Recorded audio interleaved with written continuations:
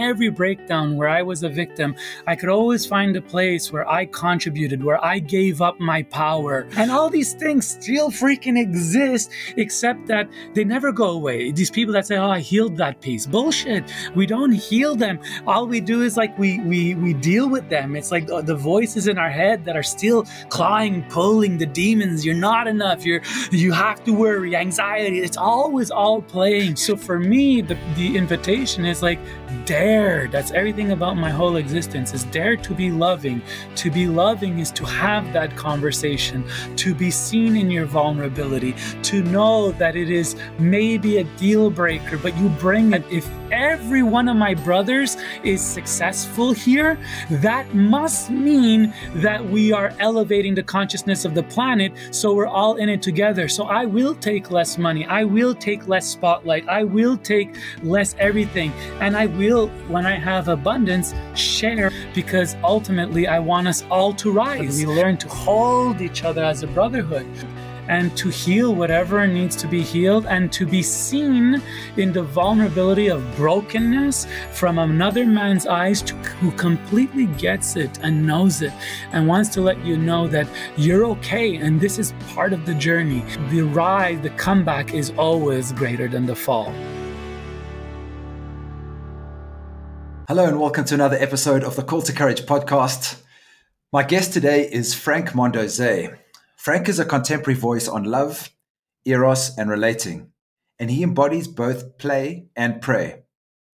He's the lead facilitator with the International School of Temple Arts and the co-founder of the Remember Journey.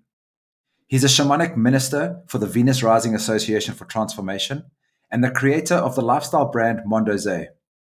Frank has touched the hearts and minds of many, whether it be through tantalizing their imaginations at the multi-sensorial events, to inspiring interactions that have navigated people to accessing their personal power. Frank holds an unapologetic, no-nonsense conversation, and it's a space where people can step out of their comfort zone and meet their edges in a compassionately ruthless manner. His containers are solidly held in a protected and safe environment where all emotions and expressions are welcomed and celebrated. In my conversation today with Frank, you're going to get to experience a man who is on his mission, somebody who is clear about what it is that he is called to do in the world, and he's unattached to the path that he's on. And in this conversation, you'll hear how he transitions through various phases in his life very quickly. And for me, that seems to be a superpower. I think our ability to be able to let go and gracefully transition from one phase of our life to the next is really a superpower. And I think where we get stuck and where we start to feel uncomfortable or where we start to feel tension is where we don't recognize that our life has different phases. And perhaps life is pulling you in a new direction and you feel stuck or attached to a previous stage, and you try and stay there longer than you need to. This is where you start to feel resistance, where you start to feel uncomfortable. And I think recognizing that life is a function of various phases and honoring a phase once it's done, taking the lessons, harnessing the gold of what that phase brought to your life and moving into a new phase is really how we navigate life very gracefully. And I think this is something that Frank has done really, really well. In addition to that, we talk about self-responsibility. We talk about the importance of recognizing where we are being victims in our own life and the difference between two different types of victims. Frank's got a really beautiful definition of a victim by choice and a victim by circumstance. And many of the challenges that we see in the world at the moment is where we feel that we are a victim, but in many ways it's a choice. Like we've actually decided that the world doesn't look the way we want it to, and we're a victim as a result. And at the basis of that is really taking responsibility for our experience. And when we do that, we move from the victim into the co-creator role. And this is something that I'm really passionate about. And you'll hear Frank unpacking exactly what the importance is of showing up as a co-creator in your life.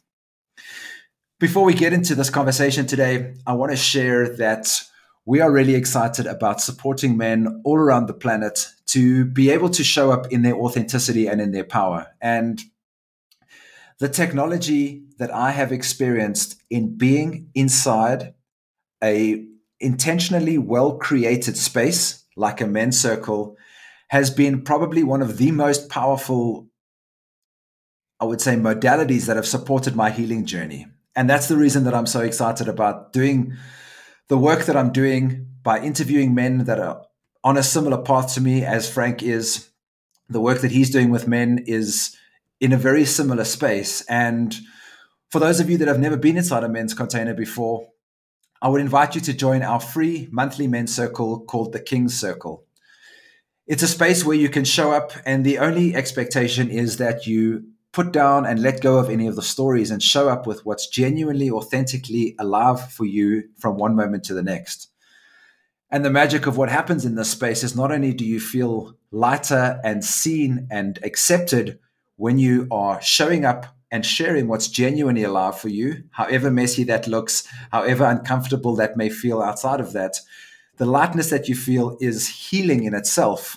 But not only that, when you share that, the sacred space of other men witnessing you is a gift for them as well, because many men think that we're alone in our struggles. And when we come into these sacred spaces like the King's Circle to share what's alive with us, but then also to receive what other men are dancing with, something about hearing somebody else that has the same challenge that you thought you were alone in sharing is hugely, hugely liberating. So if you're interested in experiencing the magic of a sacredly held, intentionally created men's container, the links to the King's Circle will be in the show notes of this episode. And without further ado, Frank Mondeose. What's up? Welcome to another episode of the Call to Courage podcast. I'm hanging out today with dear brother Frank Mondeose, who's in California. Welcome, bro. Thanks for being here. Thank you, Gareth. A pleasure to be here. Where do we start this conversation? Perhaps share with our audience that doesn't know who you are, maybe a little bit of your backstory and what lights you up and what's keeping you busy at the moment. Cool. I'll do that quick because the part I hate of these podcasts is talking about myself from this perspective. So I guess I'm known as a lead facilitator for the International School of Temple Arts. I run men's journeys with the Remember Brotherhood Journey. I have online courses at loveanderos.com. And I actually come from nightlife and entertainment. And my first life, it seems, my first lifetime in this body, I started off in tech, IT, corporate, the whole 9 yards, marketing. And then I transitioned into nightlife events, and I was doing large-scale erotic performance art parties that actually changed the face of what I would call sensual nightlife entertainment in Canada, United States. And from there, I hit a wall, and I wasn't content. And something called out to me and said, keep seeking, sure, you enjoy sexy entertainment, but is that the depth and the breadth of the gift that you have? And that put me on my own personal healing journey, of which I had to face a lot of pieces and recognize the messes I've made in my life and clean those pieces up and recognize where I felt like a victim and I was blaming the world. And I had to do some deep introspection, and the piece that served me the most to become the conscious creator, powerful being that I have emerged to be in the world, self-confident and whatnot, is the piece of a self-responsibility, and recognize that in every breakdown where I was a victim, I could always find a place where I contributed, where I gave up my power, where I looked for validation, or whatever it was, there was a place where I gave my power. And I'm like, oh, that was the breakdown. And that's what led to all the places where I felt violated. And coming from that place, I came across ISTA. It totally served me to own my shit, gain greater power, release the walls around my heart that were making it very difficult to bridge and connect. And then through greater vulnerability and authenticity and love, I I experienced more love in my life. And this is why I became a organizer, then facilitator, and now a lead facilitator for the International School of Temple Arts, just because like it was really the cornerstone of changing my life and becoming the conscious creator that I always knew I could be, but I always felt like was beyond my availability because somebody was always in the way, the victim. So when I removed all of that and took responsibility, everything shifted in my life. That's me. What's an what's an erotic art night party? What happens Uh, there for someone who's never been in Sensual it? performance erotic erotic performance art party. So what it is about, I think it was 2005 or something like that. I created a nightlife party where we can begin to express our sensuality and celebrate sensuality and femininity and beauty in a safe environment. And in that time, um, there was wet t-shirt parties, there was underground fetish parties, and there was in Montreal illegal swinger parties. And so ultimately I wanted to be the bridge of all of that and give people that felt like they want the velvet rope service and the bottle service experience married with a sensual experience that felt like Halloween meets New Year's Eve, and you are a character in a party in a fantasy land of which animators and performers entertained us throughout the night. And because it was a like themed dress up party, oftentimes guests came so big and played out so big, you never knew who was entertainment and who was a guest. But one thing was for sure, it was sexy, and it was an off-premise sex party kind of thing. It's like there was no sex on premise. It was a nightlife party. It was like going to the clubs, excuse me, except with a select group of people that were really into passionately the concept. And we were having parties between 800 and 1,500 people twice a year minimum. And so, what about that, which I know was super successful for you? Did you suddenly think I need to do something else? What does your life look like in that flow that you're suddenly like I need to do something else Thank here? you. That's a beautiful question. So yeah, for me, it became very clear one day early before and the parties were called Mondeose. It's two words: daring people, daring world. Ose means daring. And so I recognized that, I wanted to contribute. I was a very good organizer. I wanted to surround myself with beauty, sensuality, and femininity. And so I created these events to really cater to couples and individuals looking to have spaces to connect with each other in a safe environment that was entertaining and high end. And I did that for over a decade. And it really served me, and ultimately it served from the creative standpoint, and it also helped me get by financially and reputation. That was fun too.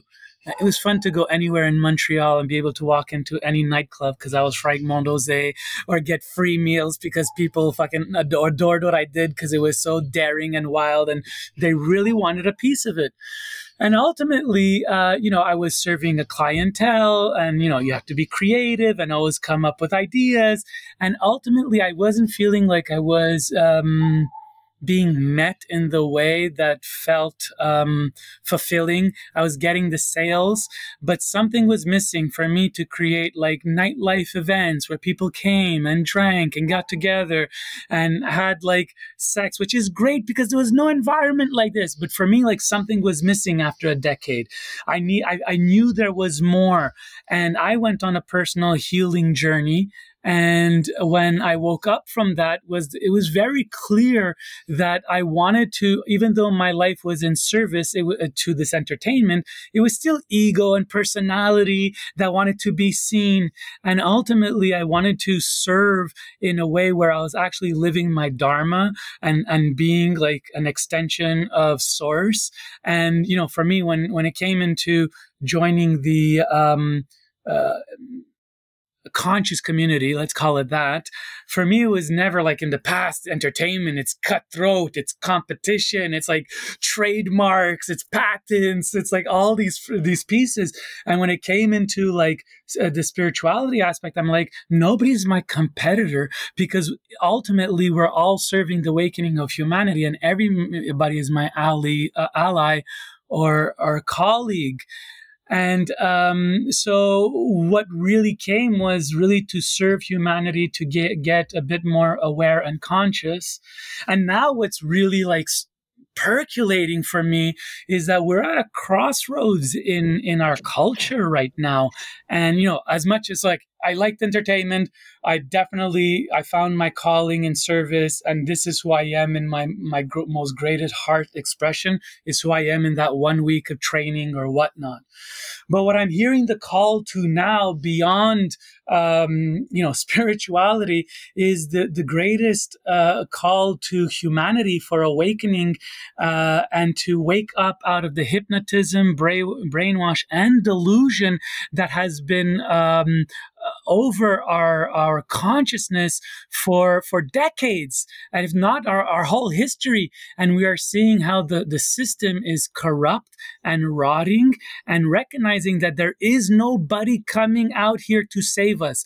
There's no backup plan. And those systems that are supposed to be set for our own personal care or like service, government is supposed to serve us, is not there at all. It's there for exploitation of corporate. We are entering into a fascist time collectively, globally.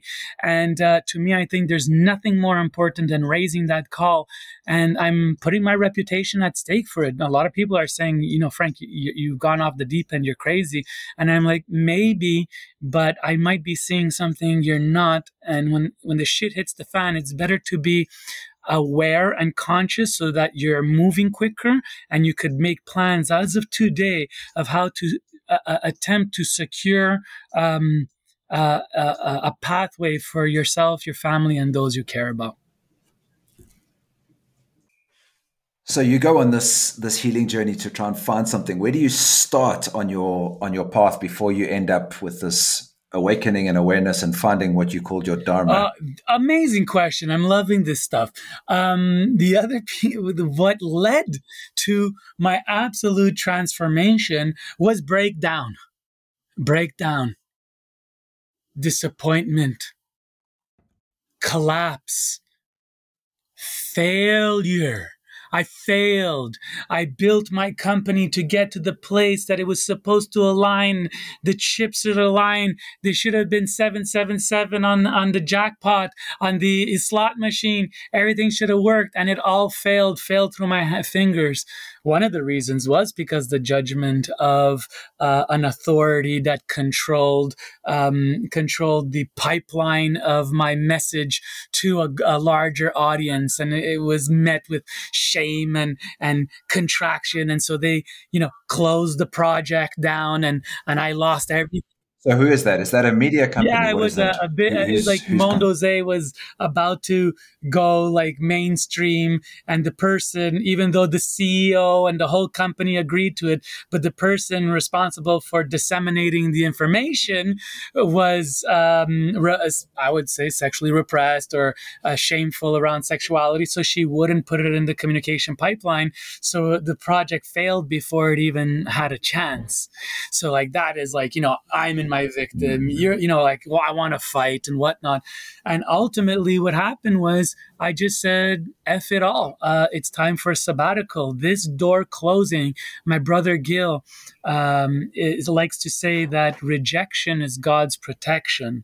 So sometimes when doors close or we hit a wall or we break down, ultimately we're being refocused or recalibrated, or giving us the pivot point for our life, for it to have the potential to evolve into the greater, higher service that we can. So basically that happened, breakdown, and I took a sabbatical. I went into nature for I don't know, about a month or so, maybe 2 months. And there I reconnected with nature, with God. I met an intentional community. I got body work in an intentional way to move trauma or hurt out of my body. I ate well, I exercised, and then I got the reflection of a synchronicity and quick manifestation and silence. So many of these pieces. And so when I came out of that journey, I basically said, how do I serve? And I opened up to God or source or the unknown mystery, whatever you want to call it. It's not about being spiritual or religious, but I opened up to the unknown. I said, I'm in service, open the path, and I'll step through. And that's when I started to do research of how I want to, like, how I'm hearing the call to serve. And that's when I landed on ISTA. Well, there was some stories before that, synchronistic things that always say like this, all the finger fluorescent arrows are pointing.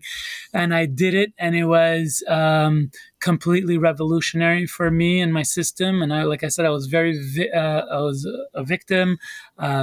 You know, I had my things, and I still have my things, and all these things still freaking exist, except that they never go away. These people that say, "Oh, I healed that piece," bullshit. We don't heal them. All we do is like we deal with them. It's like the voices in our head that are still clawing, pulling the demons. You're not enough. You have to worry, anxiety. It's always all playing.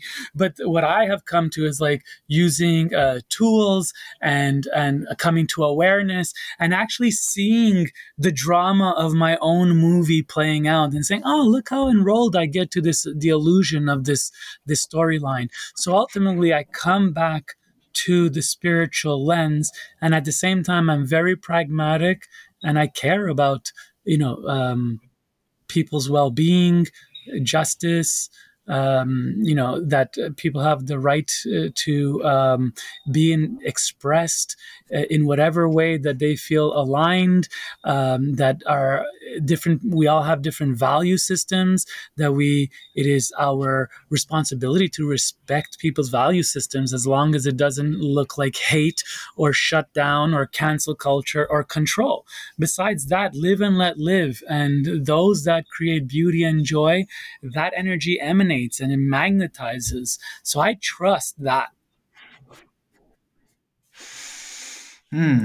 I heard you say at the beginning of this that you recognize from all of your inverted commas failures that there was a place of self-responsibility. Where was that for you in the person who blocked the conversation that resulted in the business failing? Where was your self-responsibility there? Yeah, that's an interesting question, because we had an event. I had invested more money than I ever invested before. It's the writing is on the wall. It's clear they're not going to support. And so instead of going into a battle with the being, I went focused on, actually, I need to pull this out of my hat. I still have an event that I'm expecting 1,000 people to, and we've only sold like 300 tickets. Like my finances are all on the line, and so I focused on figuring out how to make it a success. And in the end, I pretty much took a loss, but it wasn't as significant as I was afraid of. And ultimately, I aligned with the people that were committed to the project. We pulled it out of the bag, and I moved on. That was the biggest thing, to scream that this person, even though we had buy-in from executives and whatnot, and she morally refused to promote the event. And so what am I supposed to do with that? I'm not going to fight with it. And so what I did was look at it as a message or a sign. And I did a lot of introspection, and I recognized that I was not super satisfied with the direction of my work, not because of her moral judgment, because I kept on having to hit against people's judgments, against people's closed minds, against people's obsession with controlling a free person's ability to make a choice and take on the consequence of every choice, that somebody always has to protect somebody else. And for me, it just got boring. I lost the flair of it. I lost the flavor for it. Kind of like, how I'm feeling a bit now in certain contexts, in terms of if I'm coming as an educator and offering spaces of power and transformation, and I'm calling in the most people that really are hungry for that transformation, but ultimately the reflection of the world I'm getting is that everybody's a victim, and if you talk to them or you say something wrong or something happens, that there's a victim, and all of a sudden a person that's truly trying to serve the collective to awakening and access to greater heart is now going to have their reputation risked at the for the benefit of the other. This is why I never became a DACA. I'm a very talented DACA, but I never became a DACA, because when it's in a one-on-one situation behind closed doors, all it takes is for one person to have a projection or an experience that didn't go the right way, and you're there to support them in their greatest awakening, and the risk is so high that they make a claim, and they're all of a sudden your name is trash and you're canceled. So it's like I'm kind of in the same place with education and spirituality. I'm like so disappointed. The last 10 years, I've been in ISTA for 10 years. They've been great from the perspective of people that were feeling the call, came, they got this download. I watch my graduates go out into the world. They're all like, expanding exponentially. And now what we're hearing, not in my experiences, but is a lot of people saying, no, people don't have the agency or responsibility or ability to be in consent moment to moment to moment to take responsibility for a journey they go on. So from this perspective, it starts to be like, well, if I'm serving a population possibly that doesn't want the content because they don't want awakening, and I'm going to put my work and reputation at the risk of cancel culture, maybe I shift gears and I look at doing something else. And, for me, I've never been attached to my image. Like I was the big IT corporate marketer. I left that in an instant, not because of money, but because my heart said it was time to leave. And then I did Mondeose, and I built that. That's my baby, my creation. It was a lifestyle and culture changer in Montreal. And I left that that identity, that persona, because I wasn't attached to it.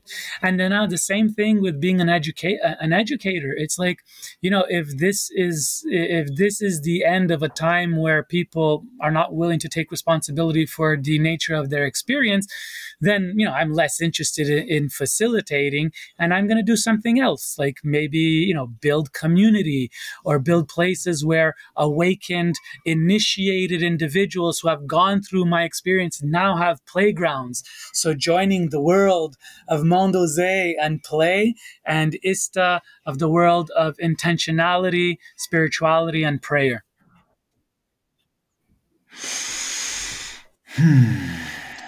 It's a lot, right? How does somebody shift? I'm all over it. No, it's good. I fucking love your fire, bro. We always have these conversations, and it's so juicy to hear how your mind links these pieces together. I think what came up for me there was this. The first thing from a little bit earlier was this unpack of like collaboration versus competition. And when you were in competition in your old world, how you shifted into this world of more being in collaboration. And I think that's an interesting theme, especially for men who have this inherent like link to scarcity, meaning we're always competing for business as opposed to being this collective force working together, maybe in different brands, maybe on different podcasts, maybe with different messages, but in the same theme, and really seeing us all working together in a collaboration rather than competition. And maybe you want to touch on that a little bit, beautiful. Because you've also done a bit of work on men's work as well. Yeah. And so I understand the competitive essence because it is linked to an element of scarcity. And so competition, if we go back into like primal nature place, it's like, as like evolved humans, we really forget that how we had to be in the world for a resource, for food, for land, for a territory. It was competition. And so competition and fitness and being able to dominate, acquire, hoard, that created safety and security not only for oneself, families, communities, and whatnot. So ultimately, epigenetically, genetically, it is in our DNA that it's like we have to compete for survival. And so nowadays, we transfer the hunt of the for the meat to competition in the market. And so when we meet society from the capitalistic perspective, capitalism is designed to say, the person with the greatest ingenuity will dominate or will gain attention. So ultimately, here again, we're trained that if I've got the best, it will rise to the top. If it rises to the top, I will get my piece of the pie.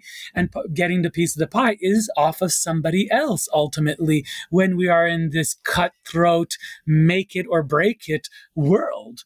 And so for me, what a blessing it was when I was able to transfer from the place of cutthroat, need to get some pieces of pie, another cog in the wheel, Spacely sprockets versus whoever sprockets. That's a Jetsons a reference. Jetsons, like the Flintstones, go backs.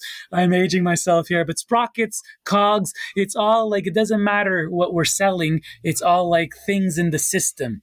So when we're selling things in the system, we have to play in the system, which is competition and forecasts and whatnot. But when it came in the realm of the heart and spirit, I never met this work looking to make the most money. I never came in this work to be better than the breath workers or the silent Vipassana people or the medicine people. My service to this place was, here's another offering, another modality, and it's deep and it's powerful. And so ultimately, I want to experience your medicine work because it makes me better. And I desire to share with you my sexual shamanism work, but don't do it if you're not capable, if you're traumatized, or if you don't desire it. But here it is if you want it. And so again, it's the same thing. I'm not looking to get, clients to do one-on-one sessions. I have people that I don't want it. What I'm here is really to put a call, a pulse, to add something. And so for me, when I recognize my ability to move from competition to recognizing and serving in the field from the place that if every one of my brothers is successful here, that must mean that we are elevating the consciousness of the planet, so we're all in it together. So I will take less money, I will take less spotlight, I will take less everything, and I will, when I have abundance, share whatever it is, resource that I have to share, and specifically heart and love. I will do that because ultimately I want us all to rise. I think that is the greatest the transformative perspective that has changed my life. And it started in the dating culture when I was like, at one point, the girlfriend was mine, the wife was mine, and it's like, oh, don't rise, stay on my level, whatever. And now it's like in every relationship I'm in, whether I'm with the woman for a long time or a short time or just a good time, I want them to rise. I want them to rise. And that was a reference to a song. We're here for a good time, not a long time. Anyways, but the idea is to support our allies to rise, our brothers, our sisters, our neighbors. That to me is the transformative force of the planet. And as long as we are still in competition, we won't break the brainwash, the hypnotism. This is a good place for me to ask you this question. As long as I've known you, and probably for even longer than that, you've called yourself polyamorous. Describe what that is as a relational path, how you navigate it, and what are some of the challenges? Like, who should be thinking about this? Who should not be thinking about this as a path? I'd love to hear your thinking on that, because for some people, I think it's fucking out there, Yeah. really out there. So I don't identify as quote unquote polyamorous, but it's the closest label and it's a label that helps compartmentalize the style of relating. But but for me, ultimately, my relating plays out as a moment to moment accumulation of experiences and failures and ruptures and repairs that equal long a long a long-term relationship connection between two people. And that to me is my pathway towards rising in love with an individual. And I think the biggest mistake individuals make in the journey of love is that coming out of the programmed culture, we look out to the world and we're looking to say, I'm looking for that person to complete me. The female is looking for the adequate partner to raise a family with. The male is looking for somebody that he admires and trusts and allows like that feminine energy to guide his service, his value system. He wants somebody that he could devote to love and respect. And so look at the weight of those two things. But ultimately what it comes is that we look out to the world with radars, them, and then we have them against a whole list of, has to be smart, money, tall, good looking, great in bed, beautiful genitals, blah, blah, blah. Again, jokes, but true. All these things. And so we're looking, scanning.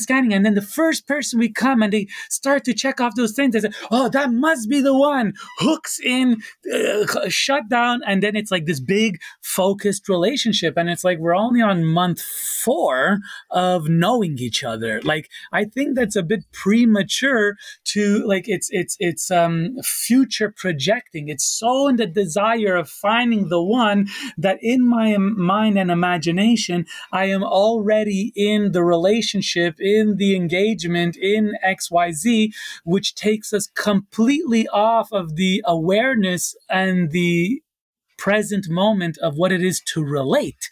And God and the unknown mystery and the source, beauty, grace is all in the present moment. So when we're future projecting, we've already got off the path of the authentic pace of rising in love.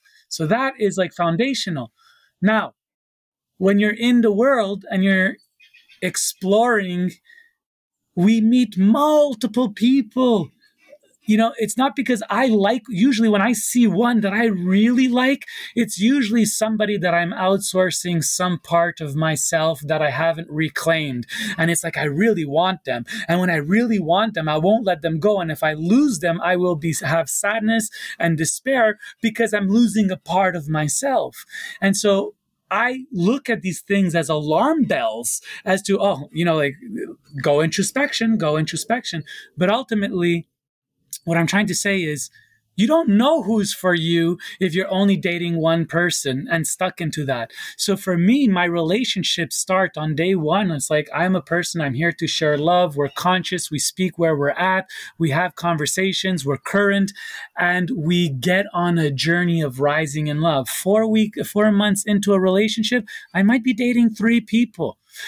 2 years into the relationship, I might have a primary and a lover or whatnot. But the idea is that my experiences with individuals do not cease from existing. My feelings for individuals do not cease for existing because I have my sights set on one person. The idea is that there is love. And as long as we feed love, touch, eroticism, sensuality, cuddles, those are all expressions of love. It's called eros. Eros is intimate love. The Greeks had many words for love. And so for me, the way I relate is coming from the place of I have lots of love in my life and lots of relationship in my life. And each one of those relationships are authentic, genuine, true, and need to be honored and respected with where it is in the moment. And so that's what I do. And then it just turns out that I have multiple relationships with multiple people, but it's not like Yeah, so that's how I define polyamorous. It is rising in love, invested in the benefit of the other, celebrating their expansion in good times and in bad, especially when it's difficult. And those relationships don't disappear just because you have somebody that you have somebody else you have intimacy with. So there's pitfalls because it takes a lot of energy. There's pitfalls because you have to be very emotionally intelligent and mature. You have to be willing to have difficult conversations. You have to be willing to own do your self introspection work. You have to be willing to um, lean in.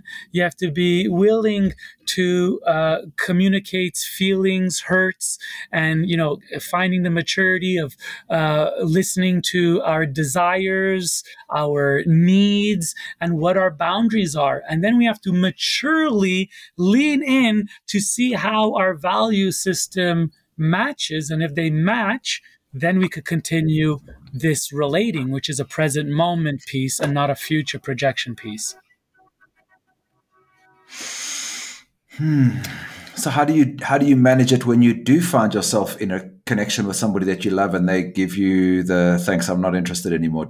Are you saying you're not attached to anybody in your I life? Or you am don't I feel am that pain when they attached to many transition? people in my life, but I know when I'm coming from the place of love. Um, just because relationships transform in form does not mean that they failed or they're broke down or that they're not worthy. Absolutely the opposite. If I'm with somebody who is also in a polyamorous relationship and somehow they're in a relationship with a man or another person, excuse me, that is having difficulty with their relating with others, and especially with that guy, Frank, and that relationship is important to them, and they feel like they want to continue on that path and they'll have to put me on pause or break up with me, of course that's going to hurt, that I'm going to lose access to this intimacy and the eros and whatnot. But it doesn't change the fact that I am in celebration and I do support their expansion. And if they feel like locking down with one person is the journey of their expansion, then I support it. Even if I think it's a mistake and they're going to find themselves in a year from now regretting the decision, I honor their ability to make choice to do things that are good for them or not good for them. And if I was with somebody that is more in a primary situation, and for example, they show up in a way that is less than inspirational to me and it changes the game, because that happens, when you're in relationship, when I'm in a relationship with people, for me, it's like, for me, there's no boundaries. Do whatever you got to do. But if it breaks my value system, we're going to have a conversation. And if we don't get on the same page with that, we're going to have to make mature adult decisions and recognize that this is the crossroads where possibly we separate. But when we hold our truths and when we pretend we're not attracted to anybody, we're not engaging 100% authentically, so we don't really know. So if there is that breakdown and I say this value system doesn't work, I don't think we're eye to eye anymore, I'm going to step away. You think that doesn't hurt? Of course, it's very painful. I went through one of these recently. It was a heartbreak, a breakdown. But the gift is that once we get through the pain and the hurt of the heaviness and the drama, on the other side, if we both didn't damage the situation too much and we're both committed to love, then we could allow love to spring again and to blossom again. But this time, not from the place where I have access to your genitals or I have ownership of your genitals, but more from the place of, you're an independent, sovereign person, and it would really felt good to be in that intimate relationship we had before. But now we could get into right relationship, which looks like allyship, support from a distance. It could look like anything. It's evolution, and I think humans, that's what happens. We rupture. we may repair, we may not repair, and that dictates how we move forward, when really it's all just love manifesting. And when we're so far from each other, it's because our children, our inner children, our wounded side is so online that we can't get beyond that piece and come from the greater heart, the greater love of a mature, well-meaning being. Hey, it's Gareth. I hope you're enjoying this conversation. The original definition of courage means from the heart, and I believe that we can have more courage in our lives by speaking from the heart. I'm on a mission to help heal the world by cultivating more courage, by having more conversations like the one you're listening to now, where I encourage my guests to speak from the heart. If that's a mission that you want to get behind and are prepared to support me on, it would really help us if you would share this podcast with somebody that you think would benefit from listening to this conversation, or sharing it onto social media and encouraging your network of people to engage with our guest and the message that we're cultivating here at this podcast. It will also support us if you subscribe to the podcast or write a review wherever you listen to podcasts. And in exchange for your support, you have my word that I will continue to seek out the most exciting, courageous, and inspiring people on the planet to keep cultivating more courage and having more conversations like the one you're listening to now. Thanks for stopping by. And now back to the show. Yeah, I'm hearing you talk about the need for very clear communication and for owning desires and for having boundaries and relationship agreements. And yeah, it's such an interesting space. What's the frame that you use? Have you got something that you can share with somebody that's having challenge in relationship at the moment around communication? Like, how do you support somebody, that maybe needs to get clear on what it is that they want, or they realize that their relationship is in a challenge, irrespective of what their relating style is? How does communication play a role, and what could serve them? Yeah, I have a whole course on this. It's called Love Without Limit on loveandarrows.com. But I would say the main piece ultimately is when we have a challenge, the biggest thing that happens is that we sometimes don't want to name it because we don't want to ruffle the feathers of the relationship. Because if we bring up something that is very meaningful to us and we are not met in the way that we want or hope, then what ends up happening is that we have to put in question our stance in this position, in this relationship, or we're afraid that the other person is going to question their stance or position in the relationship. So we prefer to keep it under wraps and keep it together and keep it in the unsaid. But then there's all these little fires, brush fires emerging because we're not addressing what truly is at play. We're addressing the superficial. So for me, this is where it's a call to courage, and courage being recognizing that there is fear and there might be loss if I have this conversation and I speak my authentic truth. But courage is recognizing there's fear, but moving forward anyway because it's the right thing to do. And ultimately, if you are investing time, energy, resource in relationship, why would you want to be investing in a relationship that is not 100% authentic and transparent? And it's just comfortable, or there's money, or the sex is good, or whatnot. It's superficial, and eventually it will break down, and will break down with a lot more drama. So for me, the invitation is dare. That's everything about my whole existence, is dare to be loving. To be loving is to have that conversation, to be seen in your vulnerability, to know that it is maybe a deal breaker, but you bring it because ultimately what's driving you is love and care and respect for the individual in front of you, and to mutually understand each other for the betterment of each other, my life, your life, and the betterment of the couple if we choose the couple. So good. I love the call to courage little intro you've managed to weave into that. That's what I do. Little piece. It is a call to courage. It really is a call to courage. Yeah. And the original courage is the definition is from the heart. And you can't have a conversation that isn't authentic if you're not speaking directly from the heart, even when it feels difficult, or even when you think it might change the status quo or what we do in the relationship or some of the legacy stuff. So, yeah, beautiful to share that. What's been your journey to creating the Remember brand? Like that's your offering to the world specifically for men. Where do you find value in having spaces that just men show up, and what was your drive to create that? So what pushed me to so the name is Remember Brotherhood Journey, except we spell it with an N instead of an M so that we have men in the middle. And the call of that journey was from one of my brothers who was at the time an apprentice of mine.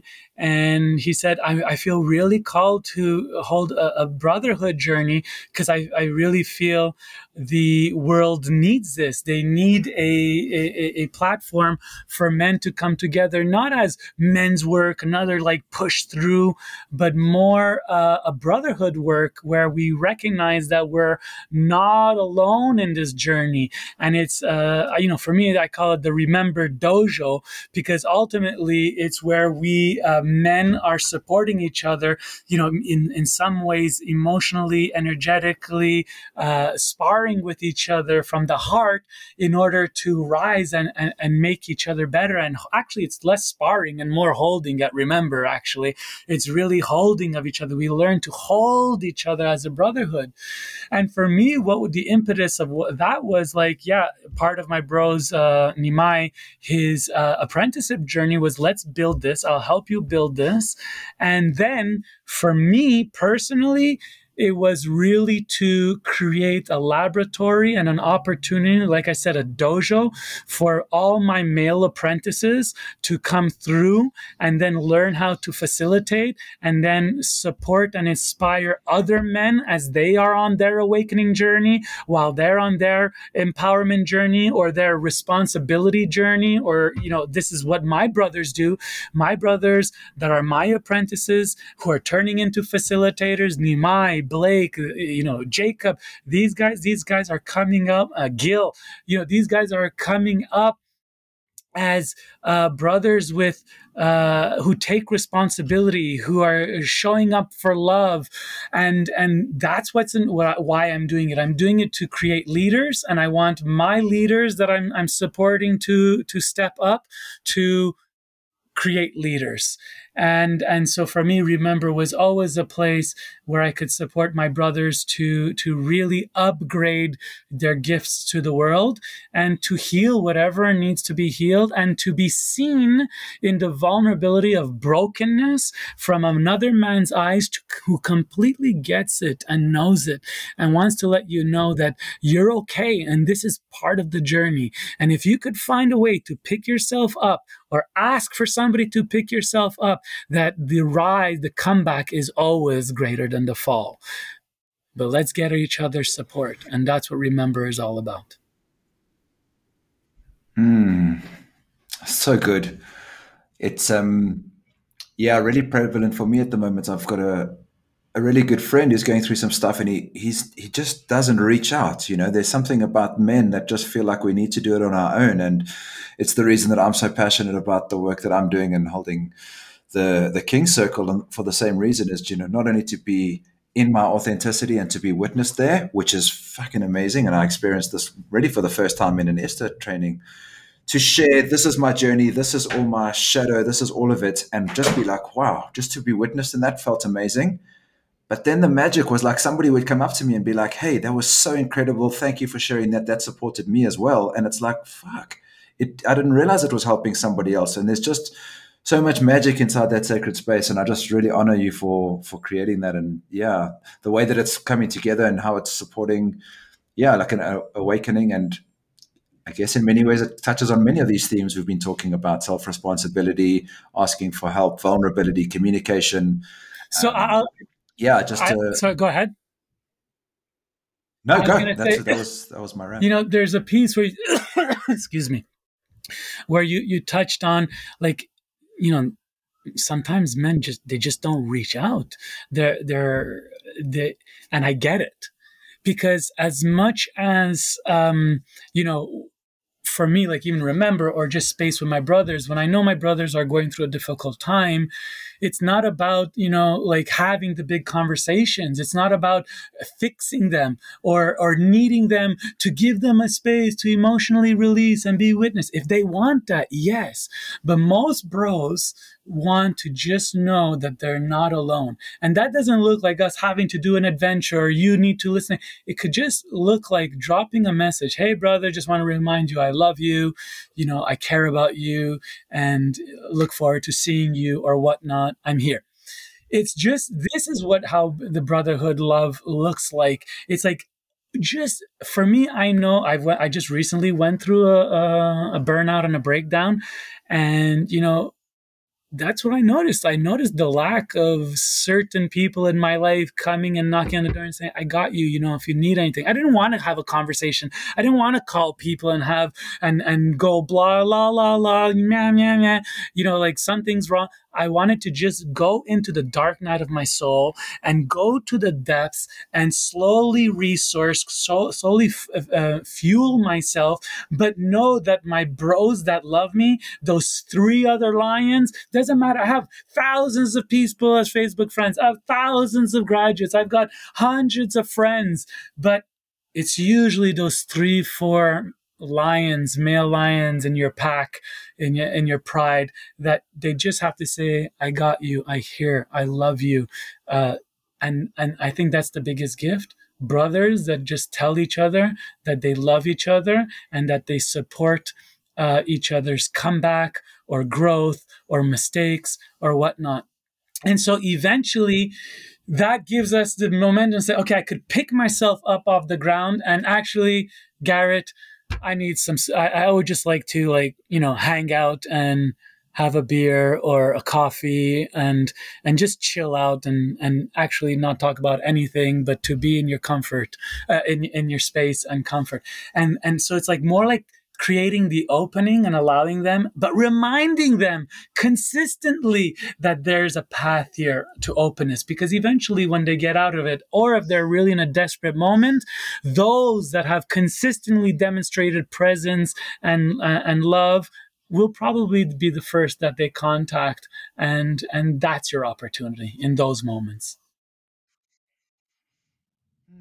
That's so good. I noticed when you were sharing that there was a part of me that for the same mate wants to solve it. Like I want to come have this big process, come to a men's circle, like do one of those things. But actually, probably what he needs is just a heart, or something. Just a sense that I'm there. And yeah, that was a good reminder for me. You're Thank you. welcome.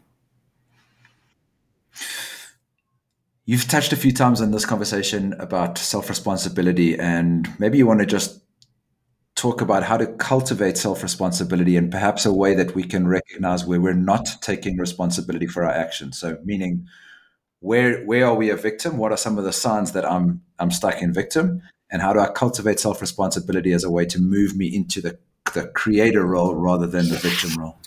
So first thing I want to discuss is about, victimhood. And there's 2 real perspectives of victimhood. Number 1, there's true victimhood. And for me, true victimhood looks like when choice of a sovereign individual has been either forcefully or psychologically manipulated and takes something from the other. And that could be, anything: energy, attention, body, touch, whatnot. To me, that's a true victim. That is an individual that has been probably criminally violated, so that there's a violation. And when there's a true violation, I need to say that it is so important for us to recognize the difference between a true violation where choice was stripped and where Yeah. we feel like something didn't go in the way we believe it should go based on our upbringing, our values, our belief system, our sense of righteousness, duty, da da da da da da da da da. And if we are a victim from that perspective, you can be. And in some places, it is justifiable. Like I said, I have found myself being the victim many times where it's truly justifiable. But to me, if you're living in this cold and ruthless world, the reflection of unfairness, lack of safety, uh, lack of justice, it's all around us. Nothing is safe, everything is dangerous. And so we must recognize that we have to inform ourselves and be aware and access whatever information available before we make decisions. Or if we act rashly, recognize that acting rashly and moving without the information and lacking of discernment is part of responsibility. And so if any of these pieces are playing out, that we have to look at where we have co-created the experience. Everything that is emerging is a co-creation. There is nothing that just happens to us unless there's a violent, violation, as I mentioned earlier. But besides that, we are in the larger play of it. And usually where there's breakdown and victimhood or martyrdom or whatnot has to do with places that we are unaware that of how we show up in the world. And these breakdowns are usually the windows or the lens into our own experience and psyche of how we give away power. Because ultimately, to be a victim, you have to give up power. And to give up power is a consensual engagement, whether it be conscious or unconscious. But that does not mean that the consent was not given. And once consent is given, you cannot take it back posthuberously, whatever, after the event. It just doesn't work like that. And I'm going to make one very clear and controversial example. When you took a vaccine for COVID, I'm not sure if we got allowed to say those words. You consented, whether with consciousness or unconsciousness, whether with full information or with not information. You chose to be manipulated to take a vaccine that was not created by Pfizer and Moderna, but proven that it was produced by the NIH, and then after produced by military contractors who paid Pfizer and Moderna to brand these concoctions. There is no going back on that regret. There's no like, had I known, or if I was more informed, I would have made a different decision. Yeah, in a perfect world, if we were more informed, it is our responsibility to inform ourselves. And if you do not have access to that information, that maybe that is part of the discernment that is required to make decisions that keep you safe. So right now, it is proven that that vaccine has more injury than all vaccine of all time accumulated in the last 2 years. That's what we're talking about. As much as you want to take back consent and change things, it's too late. And that's what responsibility is. And what I see in our culture today is too many people making decisions which lack maturity, which lack self-responsibility, which lack discernment, and then in moment to moment to moment, and then want to turn around and blame somebody for taking advantage of them. This is not a, if as an adult, you are saying that you cannot be in the world and take responsibility for the consensual pieces that you're stating in the moment, then you are declaring that you do not have agency. And if you do not have agency, then you cannot be an adult in the world. You can't you can't get a tattoo. You can't drink. You can't sign for a loan. You can't do any of this. So it's either you're an adult and have agency and are able to consent moment to moment to moment, at which point we can engage because we're taking responsibility for our engagements, or we're going to say that somehow I do not have agency and therefore some other force needs to protect me somehow or the other, of which you gave up power. And that's giving up power. And so ultimately, what I'm saying is that it's a cold and cruel world. And there's people that are not great or are not aware or that make mistakes out of innocence or that regret what they have done? Is there enough space as a culture, instead of cultivating cancel culture, can we cultivate more compassion, more empathy for everybody on all sides, those claiming to be victims, those claiming to be appointed as persecutors or perpetrators? Can we not have more compassion, forgiveness, restraint, groundedness, maturity, intelligence, conviction to communicate from a civil perspective? But what we see in the world is a group of people who are, when they don't get their way or they feel they're offended or they can claim on to being a victim, that they have a sensationalized overreaction to some kind of injustice that is happening in their own personal world in a microcosm. This is more narcissism in the reaction of a cancel culture. This is more narcissism than it ever is justice. So, because when we move to that place, we're meeting injustice with injustice, and ultimately we need to listen to where there is the potential for bridges and growth together. And when there's listening and improvement and commitment and willingness, we need to find more compassion. And failure to do so, and going towards a takedown culture, demonstrates what has been starting to be spoken about is cluster B society, which is emerging out of pathologies coming from the last generation, like narcissism, like borderline personality disorder, and so on and so forth. So ultimately, I would say that the path of the initiate, the path of the empowered individual, the path of the awakened one. Once upon a time, we knew we had to hit a wall, we broke down, and from that breakdown comes the awakening and the light enlightenment to which we become better people. Now it seems that the breakdown for the enlightenment becomes the trap to which we identify with our egos, trying to do self-preservation or gain some reputation or sympathy. It's just not the path of the winner. It's just not the courageous path.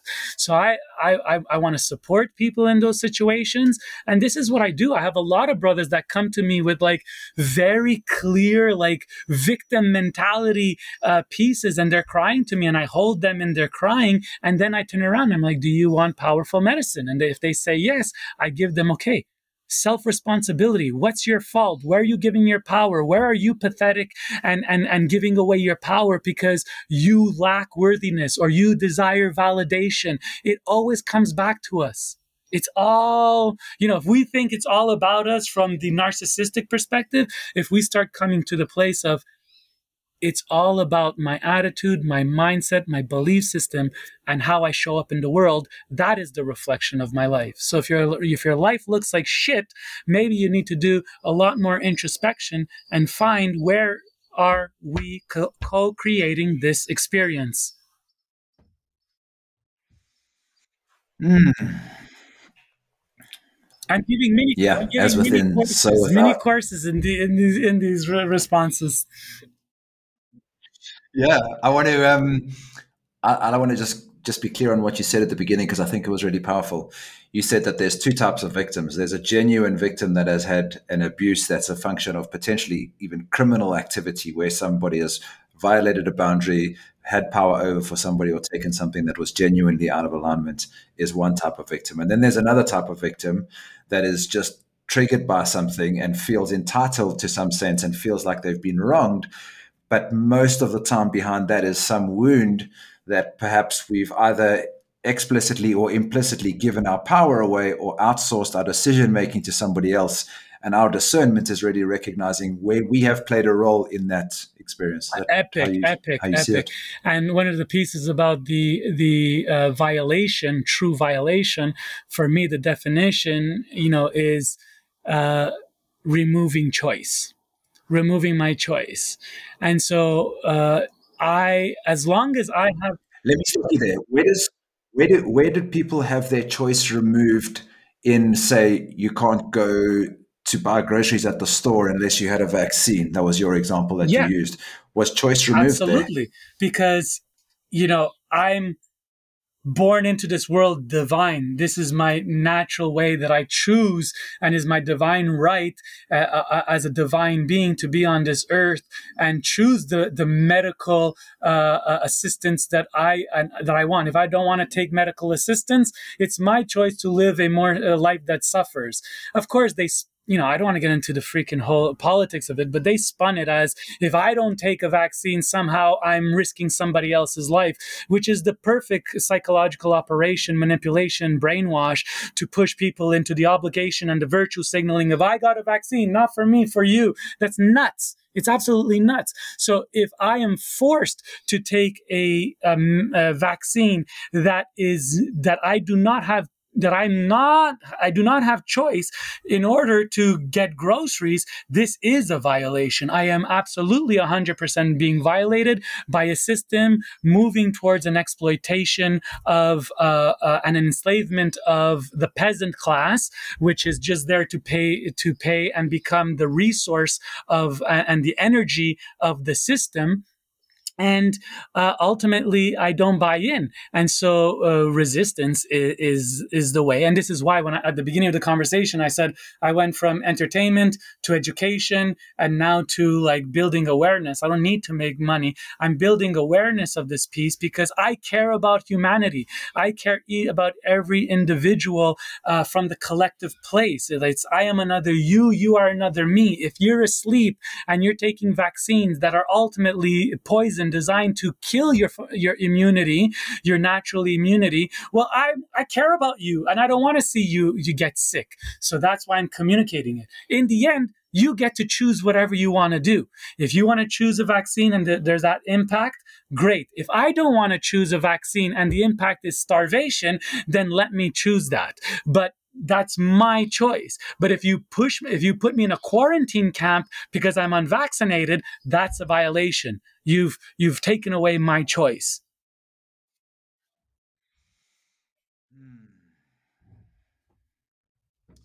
Thank you for sharing this work and for standing for this. I think it's really important, and I've noticed a part of me in the past that is, yeah, I felt similarly, and I think many people have felt similarly. Like something feels off. I'm not sure what it is. We can't necessarily know what it is, but something just feels weird about the whole thing. And for whatever reason, sat on my hands. Didn't speak up about it. And yeah, the nature and the irony of that is that this is the Call to Courage podcast, and then I don't have these conversations. And so yeah, I'm very clear that I want to reach out to the types of people that are standing up for this stuff. And yeah, again, this is not a conversation about vaccination or not. This is really a conversation about choice and sovereignty, where we have our own ability to be able to choose things and to recognize where we're being spun that story. I think you touched on that. And I think that's really important. We need to be discerning about where we get our news from, because that's the important piece.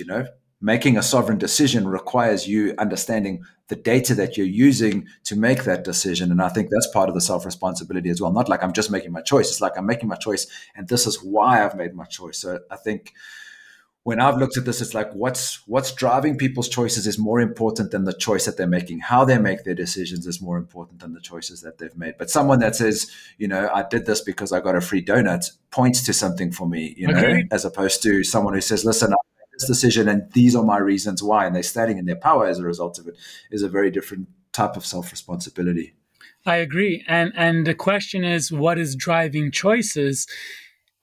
And understand that in this current time where the old, let's call it deep state or power systems or globalists, you know, there's a great unveiling, and information is coming out very quickly. But ultimately, for as long as we could know, the what drives decision is what's easily driving decision is emotion.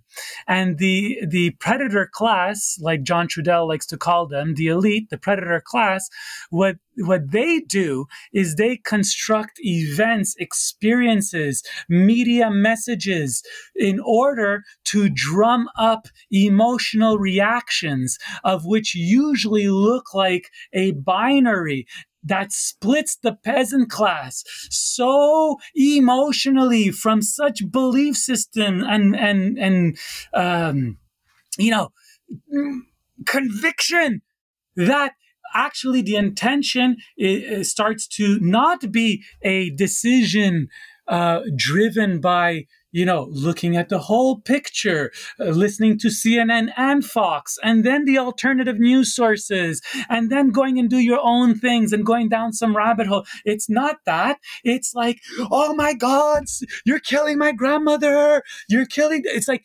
no, this is how media and psyops work to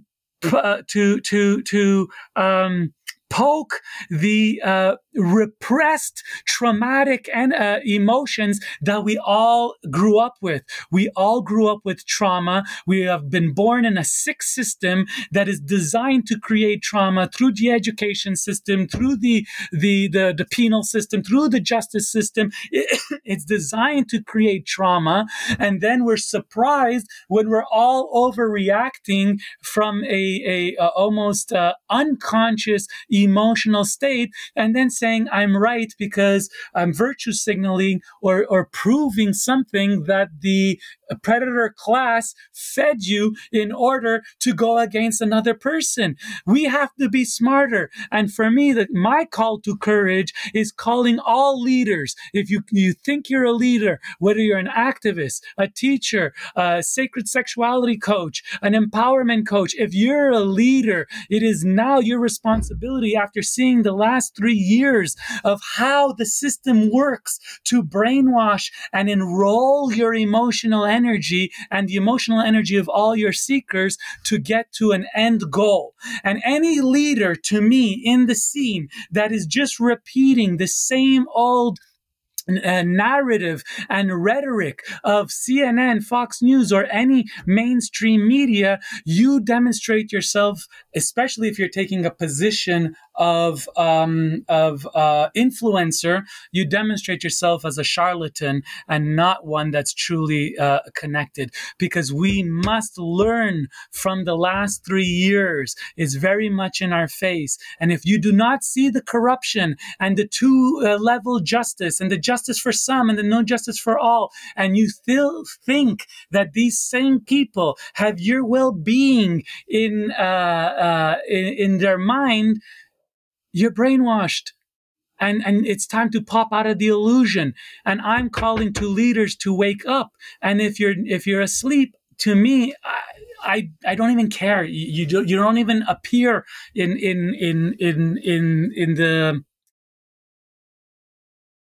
my distinguishment of who true leaders are in the world, serving awakening and consciousness.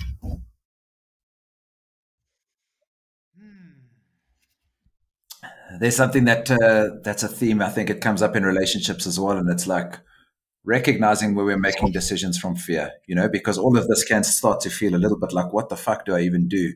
But the fear and the emotional hijacking that you're talking about is really linked to our own internal wounds. And if we think that we don't have them, then we're probably fucking asleep. Like the idea that I haven't felt this thing, and you make the decision from there. If you don't think you've got that, then you're probably a good sign that you haven't quite looked at it, because and you want to be asleep?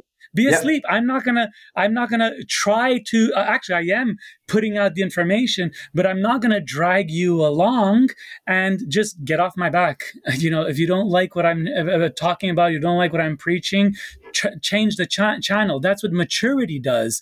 That's what self-responsibility does. We change the channel. We don't keep on listening to all the things that we hate to hear, and then get our panties in a bunch and say that you're a victim because you were offended. This is not grown up. This is actually pathological, if you ask me.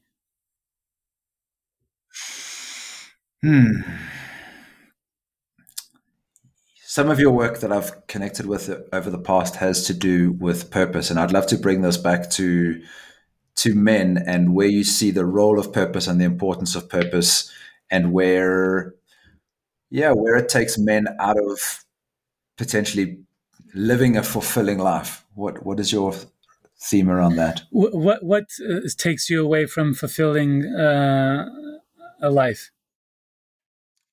Let me say it another way. I recognize a version of me that lived in a different life, that was following something that I was, building in a business, and I was following money, but I think it lacked a deeper meaning, which I now describe as being on purpose, like working in something on purpose. And I'd love to hear how you think about that, because it seems like your journey was similar. You chased all the brass rings, you'd made the money, you had all the personal brand stuff, but there was a part of you that didn't feel like you were connected to something that you described as dharma. Yeah. And to me, that is truly the significant shift point in an individual's life. I would say 20 years ago, we would call like individuals going through a midlife crisis. I think those midlife crises was truly like living your life, having done, checked all the boxes, university, school, work, white picket fence, 2.5 children, the whole 9 yards. And then you look at your life and you're like, something's missing. And I think that the cornerstone of midlife crisis back then was this piece. And now because we are a bit more conscious, and a lot of people have chosen to live their life in a way that maybe, brings them more personal satisfaction, more balance, more well-being. So it might not be as drastic anymore. But for me, purpose was always this like call. So even when I was doing Mondeose, I was doing it with a mission of prayer. I was doing it with a mission of informing, awakening. I remember one party I threw was called Apocalypse. It was in 2010. The whole idea was to present all the ideas of everything that's happening now in 2025. It was wild. I was doing it through entertainment. And hold on, we were talking about, I just lost track of a purpose. And so it's the greater calling.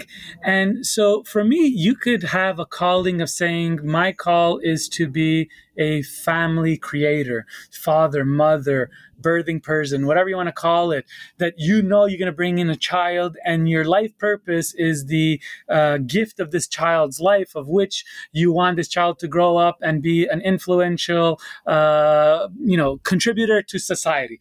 There's life purpose in that.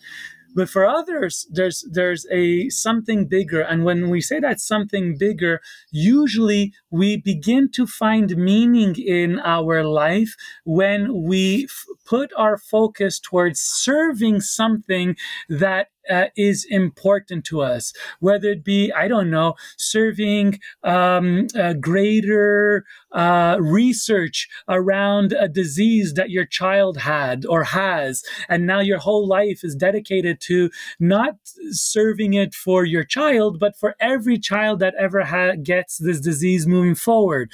Other people, it's, raising the flag of what's going on. And so for me, it was, how do I support people to live their most powerful life? And unfortunately, it's an uncomfortable role, because to live the most empowered, powerful, loving life, it is about ruthlessly taking self-responsibility. Because we become the conscious creator of our reality. And for me, in addition to that, was also, how do I want to live my life? I want to live my life surrounded by beauty, by femininity, by sensuality. So everything I serve is to feed those three ideals. And so now when I'm making decision in the world, like, should I be a teacher? Should I be an entertainer? What am I creating next? I'm always looking at it from the lens of, what are my missions?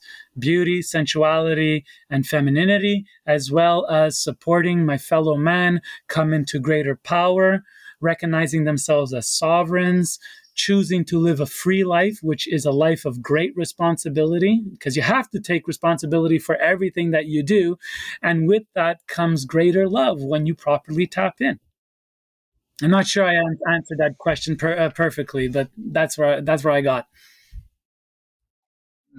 No, it does. It does resonate. I think what I'd like to share on that is really recognizing that a life of service is really doing something that supports the world over and above yourself. That uplifts at least one other person. I think that's definitely a part of it. And as you said, it could look any way. And for those that don't know how to find purpose, it's probably linked somewhere to your joy. Whatever gives you the most joy is probably the best place to start, like with a sense of curiosity and be like, okay, I'm feeling stuck in this shitty cubicle job that I've done for the last 15 years. I feel like I'm having an inverted comma midlife crisis, but in many ways, it's actually just a big fat wake up call. And I want to do something different. Yeah, be curious, follow what feels joyful for you, and yeah, just look for something that serves at least one other person or the planet in a way that is And meaningful. I love when you say joy, because for me another piece is inspiration and enthusiasm. I believe inspiration and enthusiasm is the closest access to God energy or source energy that flows through. So if we're always focused on the heavier things or the denser things, that is what we're creating. Where we could find inspiration and enthusiasm, that's the breath of life, that's the breath of God coming through our systems. So I'm so online with the piece of cultivating joy and the service to something else, because when we lack meaning, life is less interesting, and when the density of life comes, it's harder to live, and that's where disease comes from. But when we meet life from this refreshed, enthusiastic, inspired place, something that draws us out, and we feed that's where we get the opportunity to be in connection with divine alignment, in my opinion. All of these things culminate in this final question, and that is that I can see you are living in service and are creating a space for people to live together as well as being self responsible. And I'd love to share how you do that, because I think the opposite of depression is not happiness, but it's connection. And I think, how do we really reconnect with one another in a world that is so hyper connected? Many of us feel alone. And I'd love you to share your vision of what you're creating in Costa Rica and how all of these roads sort of come together.